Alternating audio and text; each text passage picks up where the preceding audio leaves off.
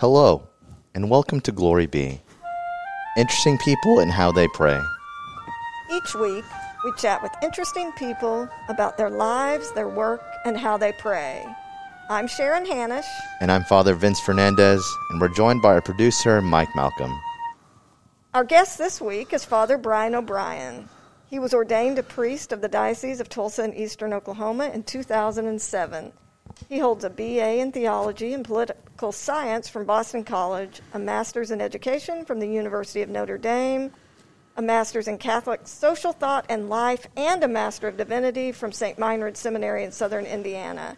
He has served as an associate pastor, a high school chaplain, and the president of Bishop Kelly High School here in Tulsa. He is currently the pastor of St. Francis Xavier Church in Stillwater, Oklahoma, and vicar for Rain of the Western Vicariate for the Diocese. Welcome, Father O'Brien. I hope I got all that right. You're so interesting. There was so much to read. So many things. I try. I just do what I'm told. Just do what you're told. Very obedient. Excellent, as you should be if you're a priest, a diocesan priest, particularly. You better be. If not, it's the wrong life for you. Yes. How's your pandemic going? Still going along. We were talking the other day in our rectory about when it first happened, and like the first directive we got was like, we're not going to have public mass until Holy Thursday. And I remember thinking, all the way to Holy Thursday? This stinks. And then it lasted like 2 more months. Here we are. But no, we're okay. We're doing okay. I mean, I think we have a lot of people coming back. We actually had to add a Sunday mass just because it was getting a little crowded. Good. 7 a.m., right? 7 a.m. Wow. And people will come to that. We had 60 last Sunday. Oh, my gosh. Wow. Yeah. So it was like 45, 50, then 60 for the 3 weeks. Great. I would come to that, yeah. Now, the problem is, now everybody wants it to stay. Yeah. Oh, yeah, that's tough. And it's not staying.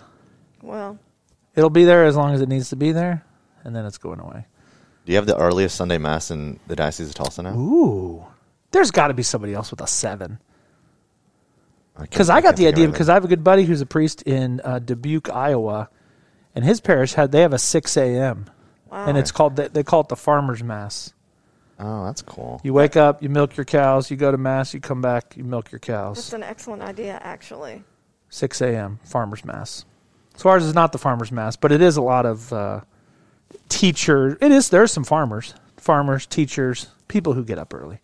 I saw some cows in a picture on your property not too long ago. Always, we got cows. We're surrounded by cows. So you could have a farmer's It's very mass. exciting. Very exciting. I know. Okay, so you are a diocesan priest. You are in Stillwater, Oklahoma. So can you talk about your vocation story? So I know that we mentioned that you went to Boston College, then you did the Notre Dame ACE program. You were drawn to education. Can you talk about, did you always want to be a priest? When did you were educated by the Jesuits, then you were educated by the Holy Cross Fathers. Did you consider orders of priests?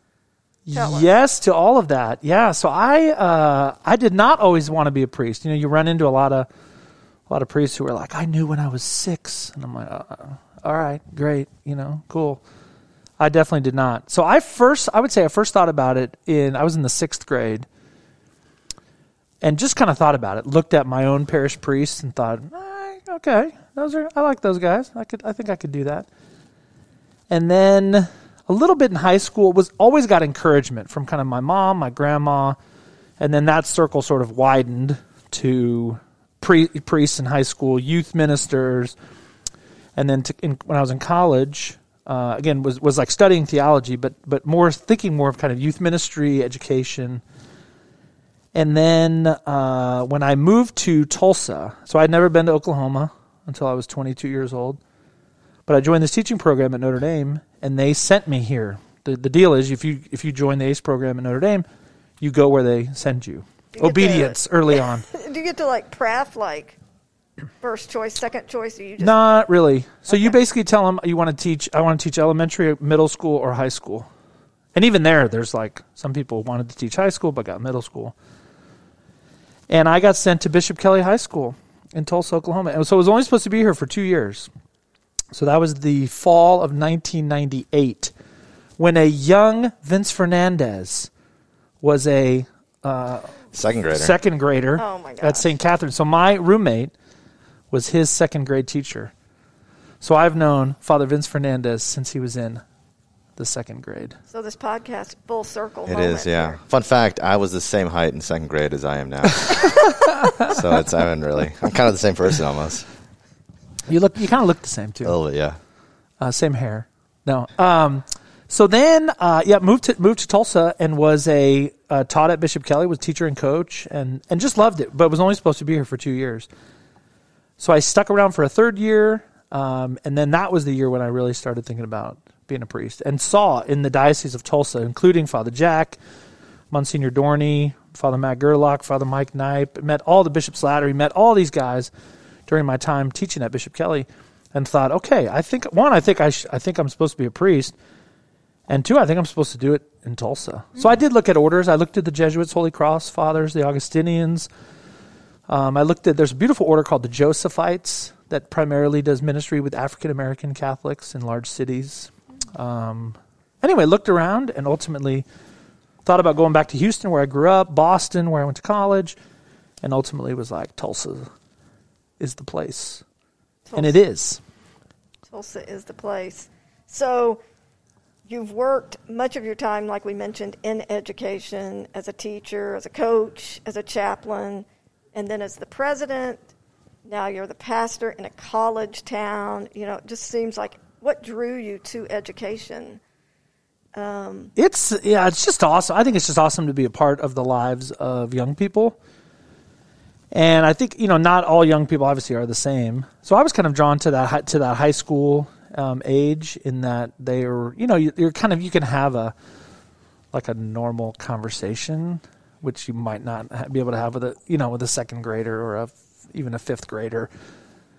And so I think it was very providential that was where Notre Dame put me at the high school level, and then that was kind of where my talents were, and got to do that for, the first 10 years of my life as a priest, and loved every minute of it. Yeah. I have, for people who are listening who don't know, I have 4 kids, 3 of whom were with Father O'Brien at Bishop Kelly, and I know you were a great example and influence in their lives and in many kids' lives. Nice. And glory to God. yeah, so Nice. We miss you, but we're happy that now you're at this big, thriving parish.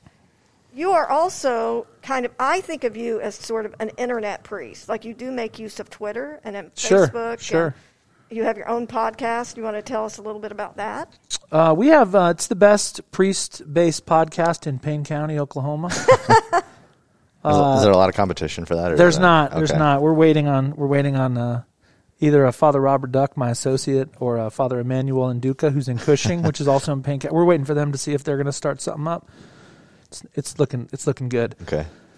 I've kind of always, I'm not I'm not a techie guy. I don't really know a lot about computers, but it's just a great way to evangelize. I first kind of got on Facebook when I was at Bishop Kelly, and it was more to stay in touch with students and parents, and then once you're on there, and you realize, wow, hey, all my high school friends are on here, and a bunch of college people, and my mom and dad, and my cousins, and so first and foremost for me, it's just a great way to stay in touch with my family, and to see, because they don't really know anything about Oklahoma. They don't come here. They've kind of been here for my ordination, and that was it.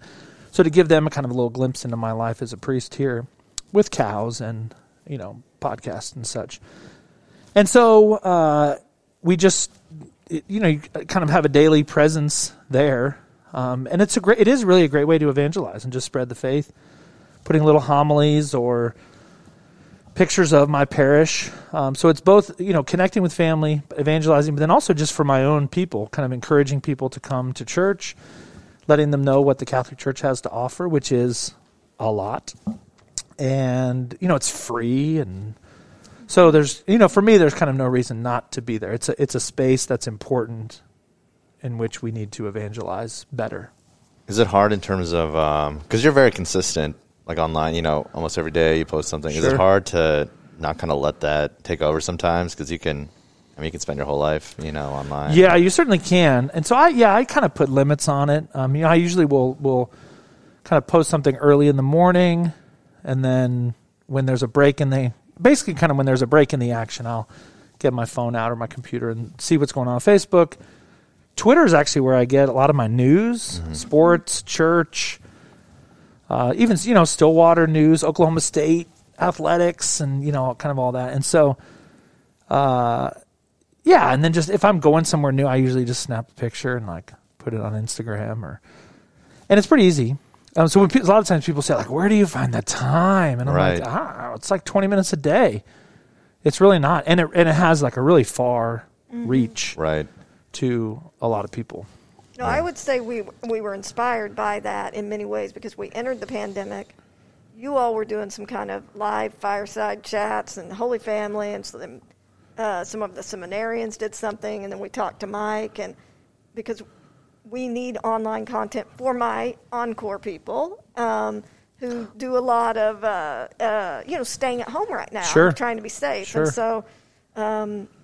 I have also appreciated all of your content because I follow you on Facebook, and so I get good ideas and I learn things about that you post, like the women's conference, and so then I share that with our parish. Sure, and chances are I got it from somebody else. I mean, right. Yeah. There's very little, that's original. So I like to follow other parishes. I follow St. Mary's, and you kind of see, oh wow, they're doing that, and then I'll show a member of my staff and they're like, why are you always looking at what other parishes? I'm like, because they have really good ideas, and we're going to steal all of them. Yes, right. no, that's we stole. That's ministry. That's just ministry. stealing Yeah, things no, absolutely. If all you the don't, time. and I think during the pandemic, we had talked a year and a half ago about live streaming Sunday Mass before COVID. We had done it. We were going to do it as a form of evangelization. People who don't come to church, and probably won't walk in the front door just to see what's going on, but they would watch something. And maybe they watch it, and then they take the next step of actually coming. Mm-hmm. So we had talked about it, and it just, it never kind of got off the ground. We didn't have the right people. We didn't have the equipment. And then COVID comes, and it's on. We had about 3 days to get our act together, and we did. And now we live stream Mass, and I think we're going to keep doing it forever and ever. Yes. Right. Maybe not daily. Now we're doing daily. I don't probably want to live stream daily Mass, but Sunday Mass in English and Spanish. Right. Mm-hmm. And it's reaching hundreds and hundreds of people. Yes. And so that's the same thing with Facebook. So when the pandemic happened, when the shutdown happened, we kind of immediately we did an online morning prayer, online rosary, online Mass, and then I would do sort of these little check-ins on a daily basis, and people they really appreciated it. Okay, I haven't left my house today, but I still got a couple minutes with my parish priest. Mm-hmm. Oh, yeah. And it's all free. Well, definitely right when we shut down and, we couldn't come, it wasn't even an option to come to Mass. I said to everybody, this is the first time since I've had kids that I can go to daily Mass every single day. Yeah. It was a kind of a spiritual good thing Sure. grew out of Sure. sort of this bad time. Well, and we did, we did the rosary every night, and it was being led by me and my associate pastor, Father Robert Duck, and then we had seminarians for a little while. And then when things opened back up, it kind of became like, okay, I can't do the rosary every night at 7 because there's meetings and marriage prep and all. And some families stepped up. And so it's actually still going. Wow. So every night, since March, 20th, we've prayed the rosary as a parish. I noticed that. It was it's a different wild. family every time. Is it every night a different family? No, so usually there's one family, Rob and Gina Agnew have kind of headed it up, Okay. and then Mona Pratt, Father Michael Pratt's mom, and then a few others kind of here and there. Right. And then now you're doing, I think I saw it was testimonies, right, from your different parishioners of, whether they're coming to Mass or whether they're Catholic? So we were kind of talking about, people who are still staying home, and there's people staying home for safety reasons, right. and I have no objection. But I think some people are staying home just because they've gotten out of the habit. Right. And so trying to instill in people, no, you need the church. And so we're doing these little kind of 2-minute testimonies of, you need the church and the church needs you. Mm. And so just talk about why I need the church, because I'm a miserable sinner and I need the Eucharist. And And then really the harder question is, why does the church need me? And so that's where people are like, I don't want to brag, or, it's like, no, you have a nice voice. The church needs you so you can sing, or you're a good lector, or you're an usher, or you're, any number of things of why this parish and why the larger church needs you to not just stay at home, but to be present. Did you come up with this idea, or did you steal it from somebody? That was an original idea. It's a great mostly idea. Coming out of our we have a director of evangelization and mission. Her name is Stacy Humbert, and she had just it came out of like a fruit of her prayer, and then she ran it by me, and we kind of made a graphic. And yeah, it's a great That's idea. awesome. I didn't make a graphic. We might steal that. I don't We know. might. We'll We should see steal that. Steal it. Mike, yes. We're just doing it for Advent, the weekdays of Advent. Okay. Maybe we'll do it for Lent or something. Do it. I won't tell. I gave a talk one time, and I blatantly stole this example. This Michael Gormley, this famous. Oh yeah, I know Michael Gormley. Podcast guy. Not personally. And then one of the students comes up to me and just was like, "Hey, I know you stole that from," and I was like, "I am unashamed right now because this is what I do as a priest. I just steal ideas and Yes. make it my own somehow." So as a Dawson priest like myself, we have our kind of own prayer that we do at liturgy hours, praying those every day. But then we also have our own kind of personal prayer, Yep. right, that we, try to do as often as we can. How's that kind of? Well, what do you do right now? I guess that's one question. But then also, how's that changed kind of throughout your time as being at Bishop Kelly, being the president there, now being a pastor at St. Francis in this huge parish? How's that? Was there kind of an evolution there? Were you able to kind of keep the same?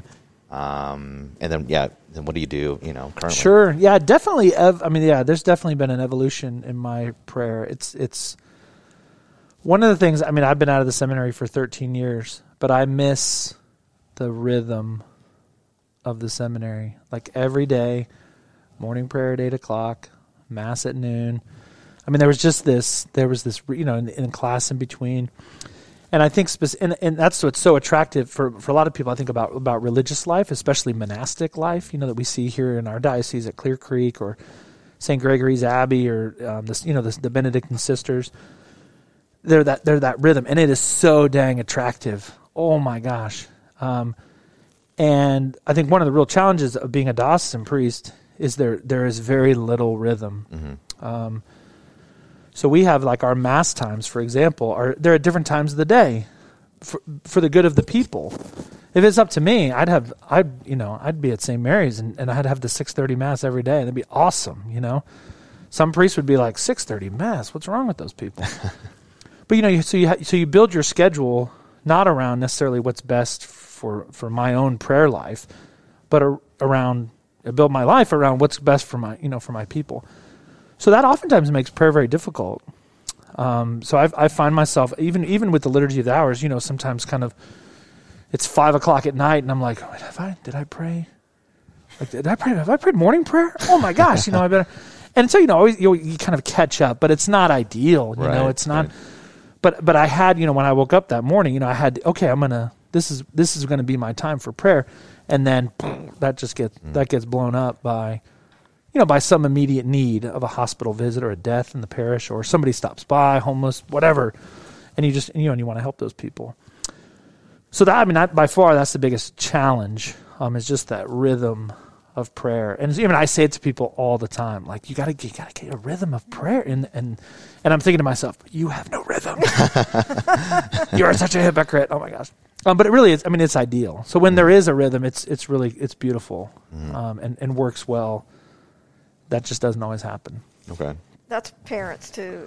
Same thing. No Yeah. rhythm. Yep. And I am drawn, just like you were saying, thinking about the monastic way of life, which the pandemic kind of allowed for a short time. Yeah, we all kind of became monks for a little while. We all became monks for a little while. It was kind of great. Yeah. On some level, It on was certain. great. We loved it all. The kids were home. Anyway, it was great. Silence. And so do you have a particular kind of prayer, like, I don't know, Lectio Divina, Sure. or Ordination Contemplation, or Scripture, or do you pray the Rosary? Do you have a favorite kind of, or do you recommend anything particularly for Advent? Sure. So so as Father Vince said, the basis of my prayer is the the Liturgy of the Hours, for those five times a day. And what I really like to spend time with that. I mean, if you like are sort of rush, morning prayer can be prayed in like 5 minutes. Mm-hmm. If you're flying, if your goal is like finish. But when you've got, when you take 15 and really, and what I do, I mean, and it's Lectio, you're reading through and you come to a line or a word that I've been praying the Liturgy of the Hours for 18 years.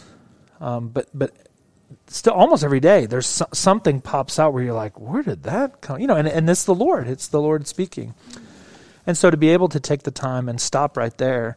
And I'll just one example from when I was in seminary. It was the day we were doing what's called candidacy, which is kind of this big sort of step towards the priesthood. Like it's sort of you saying, I'm in. You're not ordained, but I'm almost like being kind of engaged. And I remember that morning, at morning prayer, the psalm was, "My heart is ready, O God, my heart is ready." And I just remember saying, yeah. And so it was like this thing, what was going on in me and what was on that page came together in a really beautiful way. And anyway, and things like that happen on a regular basis, especially with the Psalms. So I love the Psalms. You can never go wrong there.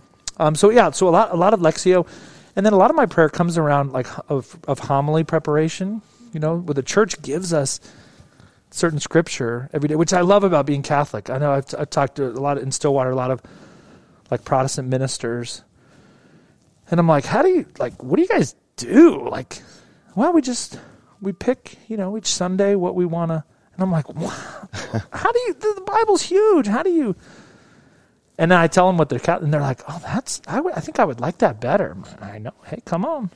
Right. Let's go. So anyways, at this point in my life, very scripture oriented. And then I always have a spiritual book. I always kind of have a fun read, which is usually some sort of historical, and then always something spiritual. So I actually just started yesterday working through the new Pope Francis letter on St. Joseph. Nice. That literally it came out yesterday. Tuesday. I printed it. I started reading it.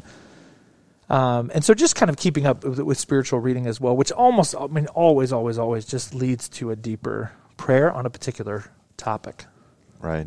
Do you have a, if you had to recommend one spiritual book, what would it be? Ooh. I would encourage people, especially if you're kind of just starting or maybe having trouble. I know a lot of people have trouble kind of getting motivated to pray. I love the book Prayer for Beginners by Peter Kreeft. It's a nice little book. It's like 120 pages. He's very funny. He has just kind of a witty, sharp style to him. And it's just basically about what prayer is, why we should pray. I mean, the opening line is basically, praying is more important than eating. And you read that and you're like, come on. And he says, look, your body is going to give up on you one day, and your soul is eternal. Your food feeds your body, prayer feeds your soul. Your soul's going to live, and your body's going in the ground. Praying is more important than eating. I remember, like, wow. Sometimes it's hard to pray. Yeah, for me, it's a lot about energy. So really, if I am going to have good prayer, it is going to happen in the morning. If I sort of put it off, if I say, do that later, just the quality of prayer really depends a lot on, am I tired or am I awake? And I like to get up early, and I've been doing that for a long time. And that changed my prayer life for the better. So I would just say, if somebody out there is kind of, gosh, I don't have the time, I don't know your circumstance, but wake up earlier. There's fewer distractions. Have as much, douse yourself in coffee if you need to. But when you get up earlier, you have more time, and your time is more focused. You don't, your phone isn't ringing. And So for me, that's essential. So when I have difficulty praying, it is almost always kind of evening, kind of late afternoon, evening, when prayer is just much more of a chore, because I'm tired, been working all day. No, I completely agree. I do the examen every day, and I know they suggest you do it in the evening. I always do it the next morning because I just fall into bed exhausted. Yeah, I can't pray. I like the noon examen. How have I done since yesterday at noon? That's a good idea. Or like if kind of noon, or at like a good one at noon, and then a less good one at in the evening, just because I'm ready for bed. Yeah, that's a great, because the same for the rosary. Like, they say if you're praying the rosary and you fall asleep, your guardian angel finishes it. I mean, it's what puts me to sleep. If I can't go to sleep, I start praying a rosary and I go out maybe, I don't know. Should we still be telling people that your guardian angel finishes your rosary? I don't know, but it makes me feel better. When I was younger, I just relied on that, and I was like, all right, 1 decade in, you got the rest. I'm calling it. I'm out. And I was like, well, maybe I should try to actually pray this. Want to watch some TV? Yeah. Well, this has been a great, great podcast. We're so happy that you joined us, and would you please, we're called Glory Be, interesting people and how they pray. Would you end? Oh, we didn't hear what's your... oh, yeah, that's right. Thank you. Your prayer intention. Yeah, if you had one thing in the world you could pray for, what would that be? One thing in the world? To pray for. Yeah. I would ask everybody to pray for unity in the church. You drive around Stillwater, you drive around Tulsa, and it's like, what the heck are all these churches? And I know why they're there, and I think everybody has the best of intentions, but this is not the way the Lord set it up. His prayer was that all would be one, and one in Christ, and the body of Christ is we're very fractured. We each kind of go our own way, and I think one of the great things about being Catholic is you don't just, all right, I don't like my priest, I'm starting my own. You can't do that. That's not how this works. But in a lot of places that you can. Okay, we have a disagreement. Come on, everyone. Let's go buy a building and do our own thing over here. It's not the way that the Lord had it set up, and so I think it's kind of a scandal to people from the outside looking in, like those Christians. You Christians can't even get it together. Why would I join any of you when you guys are all sort of infighting? And so that would be my, if I could get everybody on one. And an end to COVID. And throw that in there as well. Come on. Yes. Well, thanks, Father Brian. This is awesome. You're very welcome. We'll pray for unity in the church, especially among all Christians. We always ask our guests to pray a glory be at the end. Would you lead us in that? Let's pray. Glory be to the Father, and to the Son, and to the Holy Spirit, as it was in the beginning, is now, and ever shall be, world without end. Amen. Glory Be is a production of the Office of Communications at the Church of St. Mary in Tulsa, Oklahoma. I'm Mike Malcolm. See you next week.